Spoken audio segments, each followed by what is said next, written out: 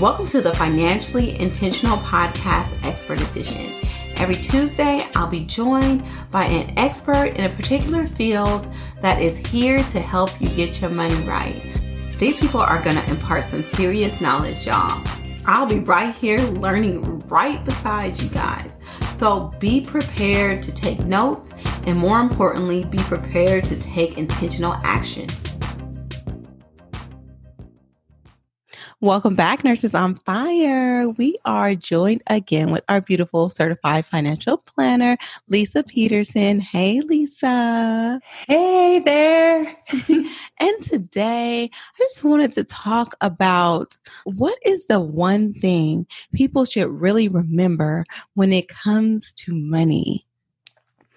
So we were talking back that, first of all, money is a tool, but the other piece that I think people don't always think about is the fact that what we pay attention to in life grows. This applies to our relationships. This applies to our money. This applies to our body. And I mean, hopefully grows, I'll say with our body, it grows stronger.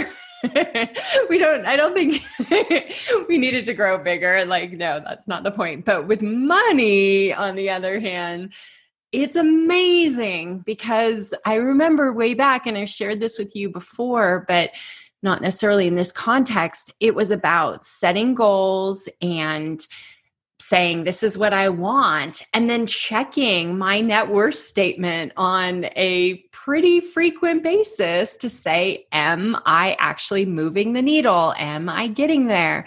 And just two things, intention and attention, come together to allow us to make more of it, save more of it, invest more of it. But if we're not paying attention, most of the time, it doesn't do what we most want. That's funny. And it just clicked for me just now. I mean, that's the whole reason why my platform is called Financially Intentional, because it wasn't that I made more money or that I did anything drastic to get the money, I have the money successes or the financial gains that I had. It's just that I started paying attention and I was being intentional with my money. And then I just created a plan around it. So oftentimes what I hear people say is, oh, when I make more, or when this thing happens, or when I get this job, or when I'm in this relationship, then I can do those things. But it's really being with who you are right now in that moment and focusing on what you can do in that moment to change things and focus on that. And I have a mentor that likes to say, be, do, have. Instead, people operate from a place of when I get something, then I'll have it, instead of being the person that has it in the moment and operating like that. And I think that's what focusing on it is. And so I really like that. I also, what sometimes can aggravate people or sometimes push a button for some people is when you say a phrase like, you can kind of tell where people's attention is or what they're focused on by looking at their bank account, right? Yeah, totally. Totally. It's so amazing to me because I think that I'm working on some business coaching stuff, and there's absolutely no question in my mind that the more we pay attention to cash flow management in our businesses, the more likely we are to have success. And we can apply this for our business or for our personal life. But even something as simple as this, let's say we have a goal of making $10,000 on a monthly basis in our business. And if we're not paying attention to the expenses, we won't know the bottom line and what's coming through. If we don't pay attention to how much we've brought in, again, we won't know if we're going to hit the target. But if every single week we had to check in and we have the 10,000, so that means on average, we should be making about $2,500 a week in order to achieve that objective. But if we get to the 15th day of the month and we've got $1,000 versus $5,000, we're willing to look at it and own it. It's like, well, okay, I've made a commitment to actually achieving that $10,000. So what am I going to do today to get that money coming in between now and the end of the month? And if you don't have a target, there's a really good chance as a business owner, you're not going to consistently get to those numbers. But if you're paying attention, it's amazing. The human mind will be like, oh, I need to call that person. I need to follow up on collecting that money that person owes me, or whatever it is. We take care of it. And we can do the same exact thing in our personal life. Yes, you're speaking directly to my heart. That's as good as I am with my personal expenses, my business expenses. Ugh.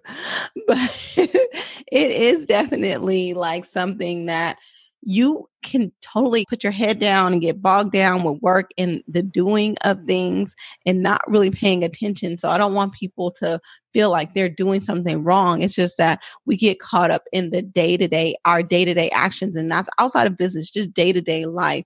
You get so bogged down with it. It's like at the end of the day, if you don't set time and like actually really plan on focusing on those things, it's going to get away from you over and over and over again until before you know it, time passes and you haven't taken action on the things that you really want to take actions on. Not because you didn't intend to, but just because you weren't intentional about it. So I really love that, Lisa. So yes, money is what you focus on, and what you focus on is what grows. What you focus on grows. Right. I love it. Yes. And so I think for people just in their personal lives, like, what would you just recommend them do like right now to turn that around, to shift their focus on what their goals are?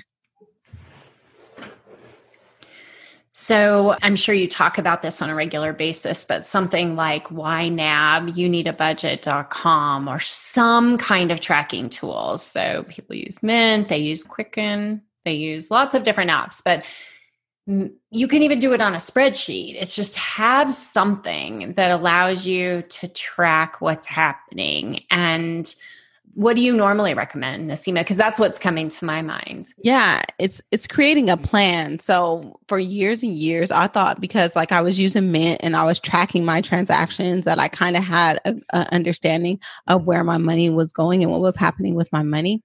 But it wasn't until I kind of shifted and created a plan in advance for my money, and then told my money where to go in advance, and then was able to measure the success of that I saw like real financial gains. And so I think like tracking is one thing and keeping up with your numbers, but like shifting that relationship and telling your money, like, this is where I want it to go. Like you said in the beginning, like if you have that goal of making $10,000 a month, then you knowing, okay, this is our goal. This is what we have to hit.